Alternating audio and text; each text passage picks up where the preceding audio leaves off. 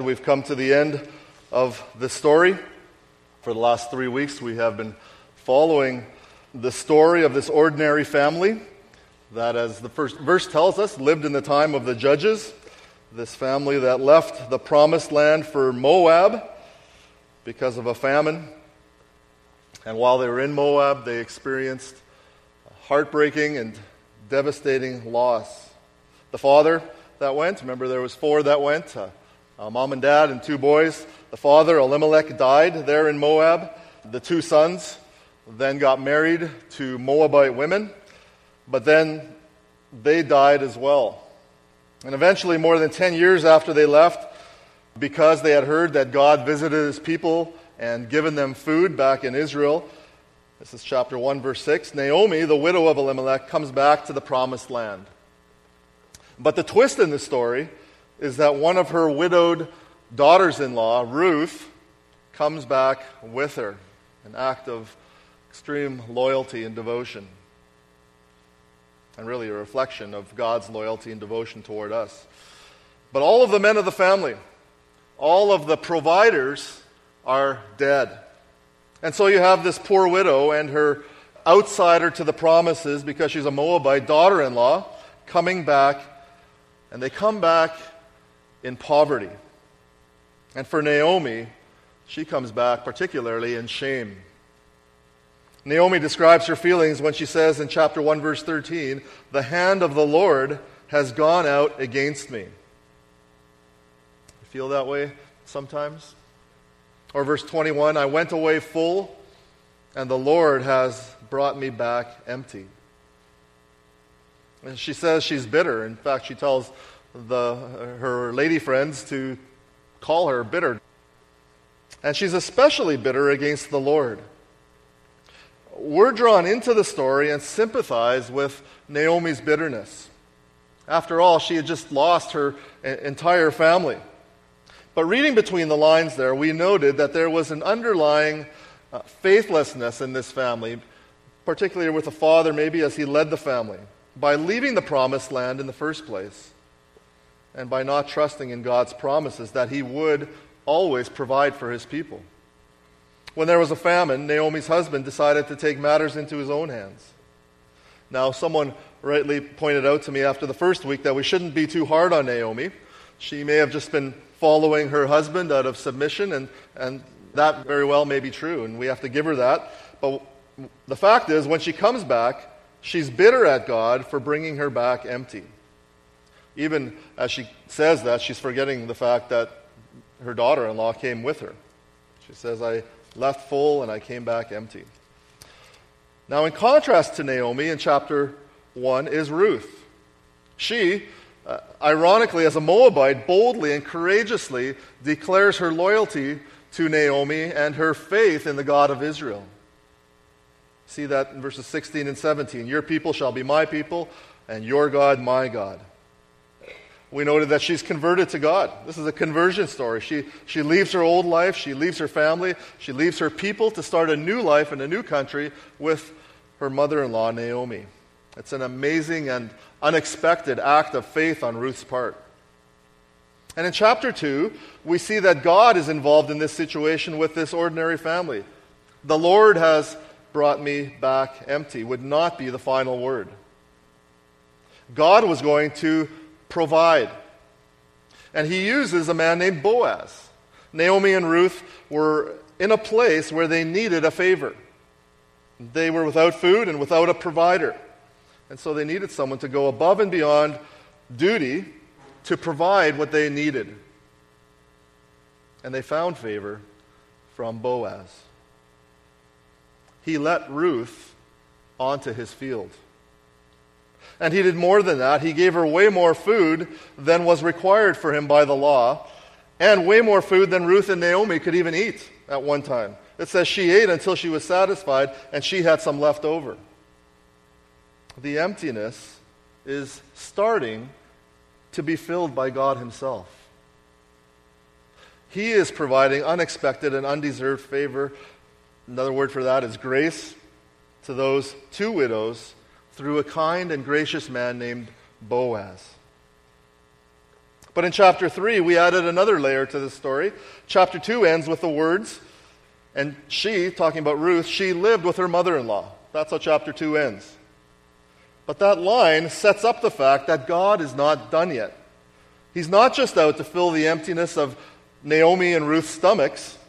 He's going to fill Naomi's feeling of emptiness of family and of children and of offspring. And he's going to use Ruth and Boaz for that purpose as well. And so that starts developing in chapter 3. But we still have some suspense that's still left by the time we get to the end of that chapter. And that last remaining suspense has to do with someone called a kinsman redeemer.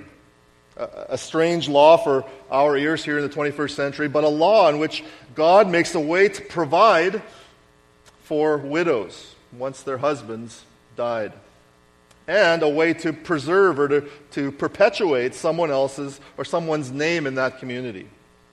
I remember for Israel, someone's name or reputation was important. The law has to do with a close relative of a deceased man who would marry his widow so that there would be offspring, and so that the name of the dead would, in a sense, stay alive. But the suspense in chapter 3 is whether Boaz would be that guy. That guy that would get to marry Ruth. In chapter 3, verse 12, just put your eyes on that verse for a minute before we go to chapter 4. After Ruth basically proposes to Boaz, so this is already a little different, Boaz says, "It is true that I am a redeemer, yet there is a redeemer that is nearer than I." According to God's law, which Boaz was very committed to keeping, he was a godly man, as we pointed out, there was someone else who had first dibs on marrying Ruth. And so the suspense is, will Boaz and Ruth get together? And how possibly was that going to happen? As readers, that's really what we're all hoping for by this point. If this was a romance novel, we'd be left wondering whether Ruth was going to get her man and whether Boaz was going to get his gal. But this is not a romance novel, thankfully. This is a story about God and our faith toward Him and His loyalty and His kindness toward His people, toward us. I've been talking about the fact that this is a story of God providing. I mentioned that word often already. God providing for Naomi and Ruth. If you expand that word, provide, you get the word providence, or as we pronounce it, providence. This is the story of God's providence, of God working behind the scenes. This is a good definition of providence. God working behind the scenes, so not through miracles, to accomplish His grand purposes by providing for His people in ordinary, again, not miraculous ways. By providing for His people in ordinary ways. That's exactly what's happening here. And we see that by the time we get to the end of chapter 4. God would providentially fill the emptiness that Naomi was feeling in amazing ways. So with all that as background, let's go to chapter 4 of the book of Ruth. The last words of chapter 3, we mentioned the last words of chapter 2, the last words of chapter 3 have Naomi telling Ruth, the man, talking about Boaz, the man will not rest, but will settle this matter today. So let's find out how Boaz settles the matter in verses 1 to 12 of chapter 4. And then we'll see what God had in mind for this story starting in verse 13. But let's read those first 12 verses together first. Just follow along as I read. Now Boaz had gone up to the gate and sat down there. And behold, the Redeemer, of whom Boaz had spoken, came by. And so Boaz said, "Turn aside, friend, sit down here." And he turned aside and sat down. And he took 10 men of the elders of the city and said, "Sit down here." And so they sat down. And then he said to the Redeemer, "Naomi, who has come back from the country of Moab, is selling the parcel of land that belonged to our relative Elimelech. And so I thought I'd tell you of it and say, buy it in the presence of those sitting here and in the presence of the elders of my people. If you will redeem it, redeem it. But if you will not, tell me, that I may know, for there's no one besides you to redeem it, and I come after you." And he said, I will redeem it. Then Boaz said, the day you buy the field from the hand of Naomi, you also acquire Ruth the Moabite, the widow of the dead, in order to perpetuate the name of the dead in his inheritance. Then the Redeemer said, I cannot redeem it for myself, lest I impair my own inheritance. Take my right of redemption yourself, for I cannot redeem it. Now, this was the custom in former times in Israel concerning redeeming and exchanging to confirm a transaction, though one drew off his sandal and gave it to the other, and this was the manner of attesting in Israel. So when the Redeemer said to Boaz, buy it for yourself, he drew off his sandal. Then Boaz said to the elders and all the people, you are witnesses this day that I have bought from the hand of Naomi all that belonged to Elimelech and all that belonged to Chilion and Mahlon. Also Ruth the Moabite, the wife of Mahlon, I have bought to be my wife, to perpetuate the name of the dead in his inheritance, that the name of the dead may not be cut off from among his brothers and from the gate of his native place. You are witnesses this day. And then all the people who were at the gate and the elders said, we are witnesses. May the Lord make the woman who is coming into your house like Rachel and Leah, who together built up the house of Israel. May you act worthily in Ephrathah and be renowned in Bethlehem. And may your house be like the house of Perez, whom Tamar bore to Judah, because of the offspring that the Lord will give you by this young woman. So, here's how Boaz settles this issue. Here's how Boaz gets the girl. Brad Brandt tells the story of he got one of those, those lists where it has kids say the craziest things. This was a group of 7 to 10-year-olds that were asked questions about marriage. And one of the questions was, how do you decide who to marry? How do you decide who to marry? 10-year-old Alan said, you got to find someone who likes the same stuff. Like, if you like sports, she would like it that you like sports and should keep the chips and dip coming. Smart guy. You kind of wonder a little bit about his dad, but smart guy. A 10-year-old Kristen had a more realistic and somewhat more spiritual answer. Remember, the question was, how do you decide who to marry? And she said, no person really decides before they grow up who they're going to marry. God decides it all, way before. And then you get to find out later who you're stuck with. Again, you wonder what kind of experience influenced her answer here, but at least she had some idea that God has something to do with it. Who marries whom? And in the book of Ruth, we see God behind the coming together of Boaz and Ruth too. We see that in the response to the elders, or of the elders, as they bless Boaz with the blessing of God. But even Boaz shows his faith in God by making sure that he's following God's law, even at risk of losing the right to Ruth. Did you notice that as I read it?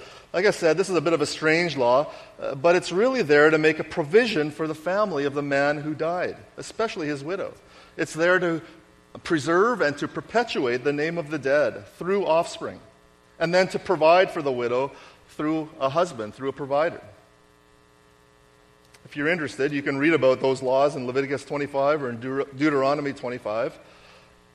But Boaz comes along here and he knows that there is a closer relative that has the first rights of refusal on Naomi's property and on Ruth herself. And so instead of ignoring the law, he goes to great lengths to make sure he's on the up and up, even though it comes with a very real risk of not getting the girl. And so Boaz goes to the gate of the city of Bethlehem. The gate is the place where public transactions were made. Where I grew up in Winnipeg, whenever they signed a famous hockey player, and that only happened twice in the last 30 years, not like Edmonton, who wins the draft every single year and never gets better. But where I grew up, whenever they signed a famous hockey player, that player would sign his contract right at the corner of the main intersection in Winnipeg, right on Portage and Main. And this is kind of the same thing here. In Bethlehem, which is where this was, much smaller than Winnipeg, everyone would have passed by there when they'd go between their parcel of land and they'd come back to the town, or if they'd go the other way. And so Boaz waits for this redeemer at the gate. There's the biggest place of traffic. You'd have to go through there if you're coming into the city or out of the city. And so he wanted to make sure that everyone knew this transaction was on the up and up, whichever way it went. So the closer redeemer eventually shows up. Boaz presents the situation, or at least at first, the part about acquiring the land, and the guy just jumps at it. He says, yeah, I'm in. Sounds great, I'll redeem it. Now, I think he saw, at first here, a really sound business transaction. He saw that there was money to be made, but then Boaz hits him with part two. You know, friend, if you do that, you also get Ruth. That's also part of the deal. But when he said that, it didn't sound like that good of a deal anymore.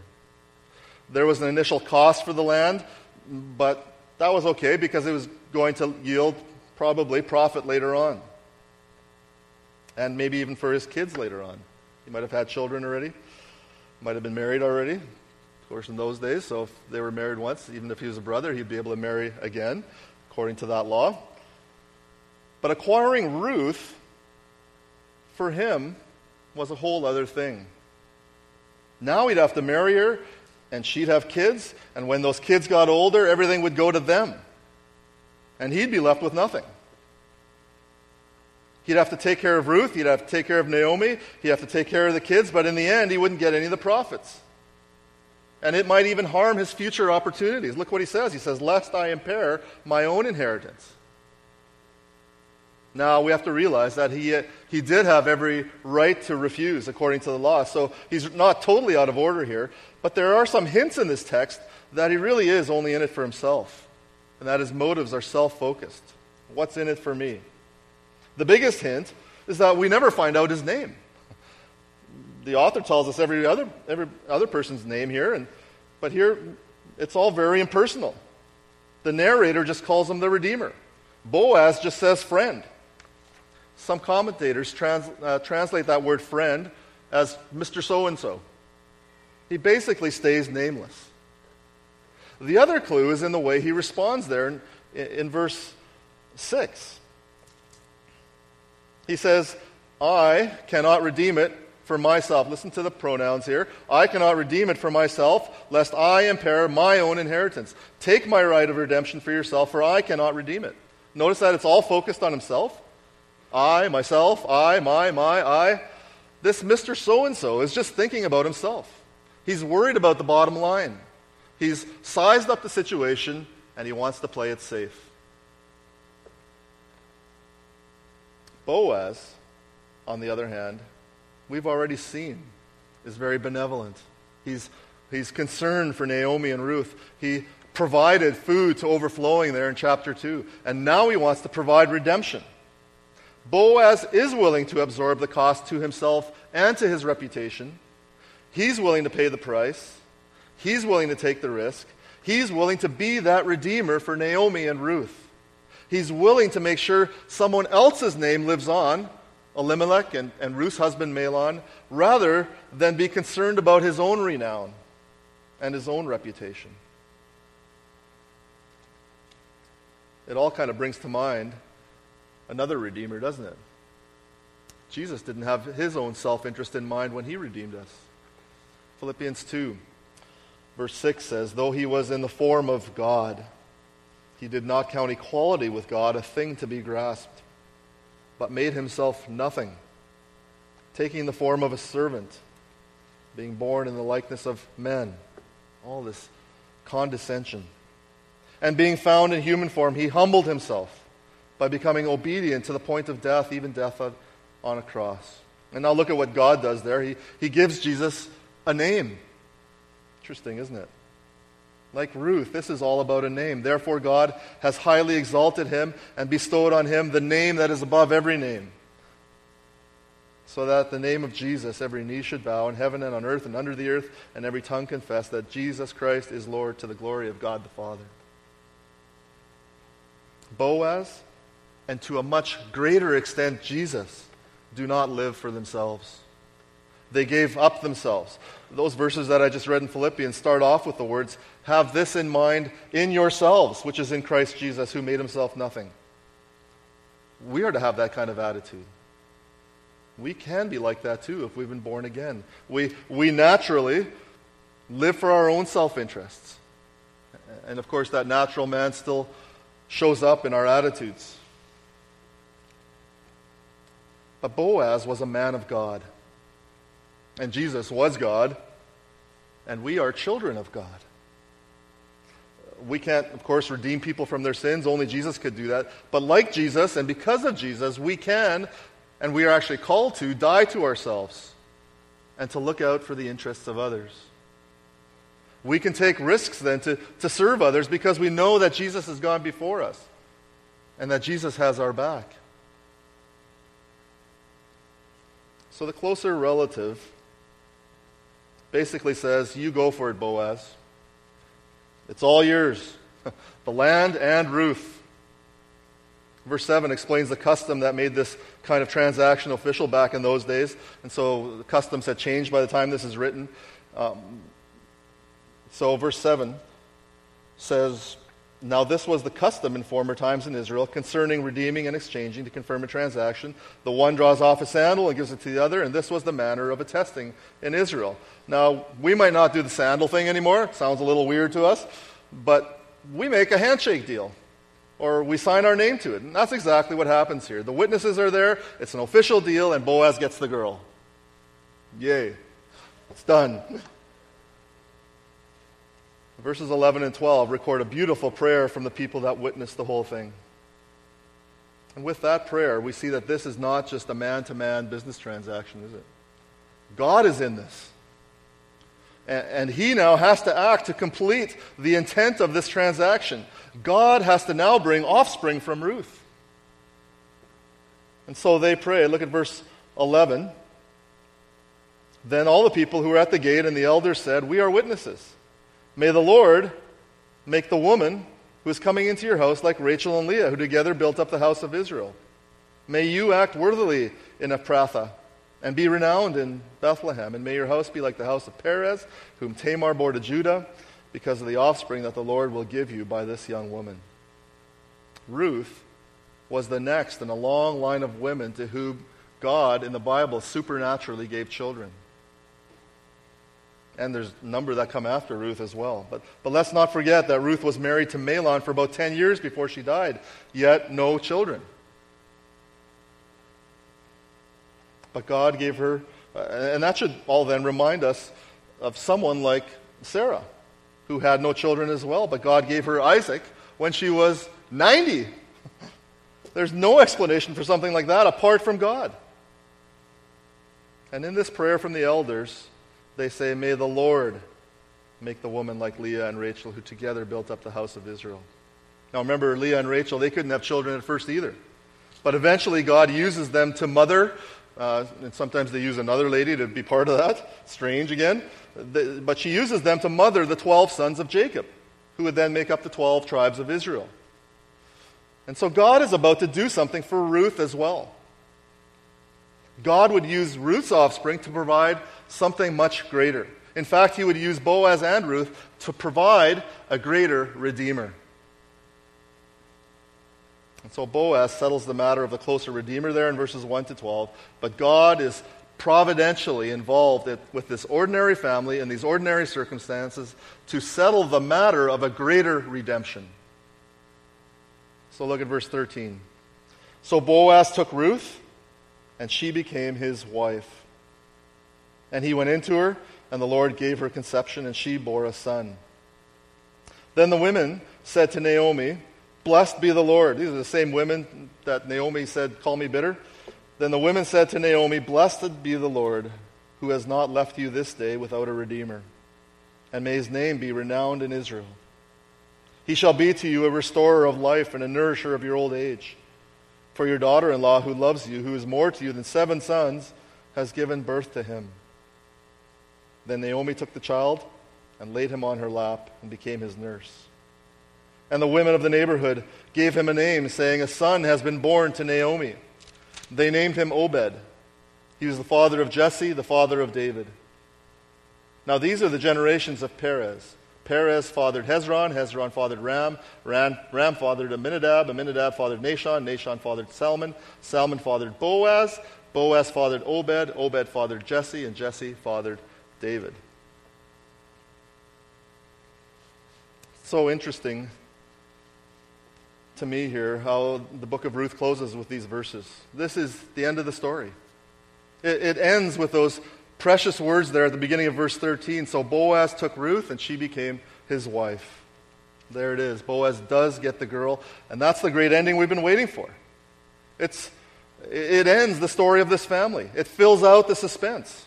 Remember, chapter 2 ended with Ruth lived with her mother-in-law, but now it says Boaz took Ruth, and she became his wife.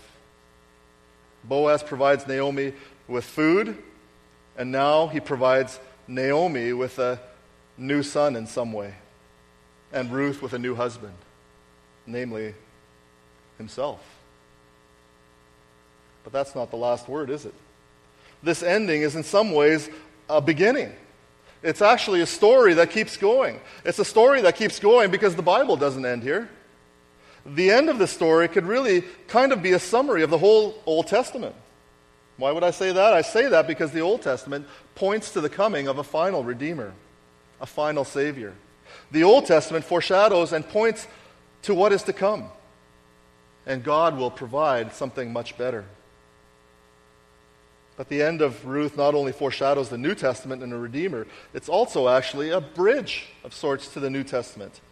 Because Ruth doesn't end with Ruth and Boaz. It ends right where the New Testament starts. Ruth ends and the New Testament starts with a birth and with a baby. Ruth and Boaz don't end this story. God is going to end this story. Look again at verse 13. So Boaz took Ruth, and she became his wife, and he went into her, and the Lord gave her conception, and she bore a son. So the other thing that's interesting to me in this chapter is that neither Naomi nor Ruth talk in this chapter. They don't say anything. They're passive here. But this story ends with God being active. This is a story of God's providence. You can see that there in verse 14, in the words of the women to Naomi. Blessed be the Lord, who has not left you this day without a redeemer. God has provided redemption for Naomi, but this is not only for Ruth, it is not only for Naomi. The son that has been born would be part of a line that God is using to provide the greatest redemption. This is not only the son that Naomi needed, this son would be part of a line that would lead to the birth of, first of all, King David. That's how Ruth ends. Ruth happens in the days of the judges, remember? Days in which there was no king in Israel, and everyone did what was right in his own eyes. But this son that was born to Boaz, and Ruth, the outsider, and Naomi, would lead eventually to God providing a king that would be Israel's great hope. Through Ruth, there would be a king in Israel, where before there was no king in Israel, and everyone did what was right in his own eyes. But also, through the line of Boaz and Ruth, another son would be born. This little ordinary place, this little town of Bethlehem, how still we see thee lie, would produce another son. Verse 17 says, a son has been born to Naomi. Listen to Luke 2, verse 11. For unto you is born this day in the city of David a Savior, who is Christ the Lord. And this Savior, Jesus, would provide the greater redemption. Matthew 1 has the same names that are listed in Ruth 4, from Obed to David. But that list keeps going, and further down it says, Mathan, the father of Jacob, and Jacob, the father of Joseph. Mathan, the father of Jacob, and Jacob, the father of Joseph, the husband of Mary, of whom Jesus was born, who is called the Christ. God was doing something special in the lives of this ordinary, but eventually faithful family.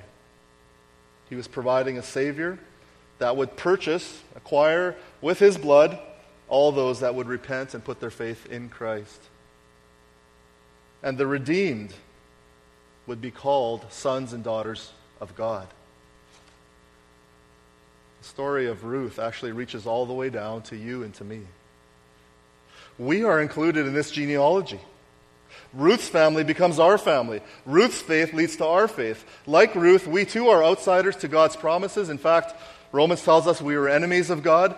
But when we leave the ways of the world and the sin that pervades the world, and when we declare our allegiance to God through Jesus, when we leave our false gods, we too can become part of this family.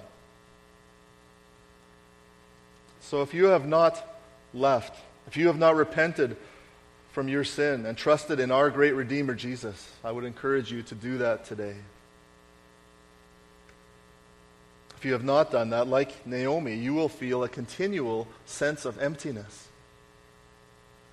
But the grace of God is such that He wants to fill our emptiness. That's what this whole progression of Ruth is all about. This is a story of Naomi, even though she blamed God, even though she was bitter, even though she doubted God's goodness, even though she said that she left Bethlehem full, but the Lord has brought me back empty. God was working to reverse that situation. He was working to fill that which was empty. He took a no-name Moabite outsider, a foreigner, and used Ruth to perpetuate the name of Naomi's husband. The land was empty of a king, but through Ruth, God filled that emptiness with a king. Naomi returned to Bethlehem alone without any men. God would give Naomi a son that led to another son named David and another son named Jesus. In Ruth 1, Naomi does not see God's goodness. In Ruth 4, her friends say, "Blessed be the Lord." They go from lamenting her loss to celebrating her God-given grandchild. Naomi goes from feeling empty to having a child on her lap. She goes from bitterness to joy. She found death in Moab. She gets a restorer of life in Bethlehem. What started out as a story of great loss turns into a story of great gain. But God does this for us too, doesn't He? God is always filling our feelings of emptiness with good things. We just need to keep trusting Him. Shouldn't say we just. That's not as easy as it sounds. It's not easy to trust the Lord. But we can be encouraged from a story like Ruth to keep on doing that. Sometimes that'll mean taking what seem to us to be risks. Sometimes that'll mean being willing to suffer loss, to leaving the people that you love sometimes, in order to follow in faith what God would have us do. That's what Boaz did. That's what Ruth did. God is working. God is working behind the scenes to accomplish His purposes for you, for His own glory. And God is providing. He has already provided a Redeemer. But He is right now continually conforming us and changing us, His sons and daughters, into the image of God. And He is working to bring all things to a final completion when He sends His Son to come to earth and establish His kingdom. We come to Him empty, but He fills us and He satisfies us with good things. Blessed are the poor in spirit, or in other words, blessed are the empty, for theirs is the kingdom of heaven. God provides a Redeemer. In His providence, God provides a child for Naomi, so that through another child, we all would become children of God. Fanny Crosby expresses our joy in a hymn, and I close with these words. Redeemed, how I love to proclaim it. Redeemed by the blood of the Lamb. Redeemed through His infinite mercy. His, what?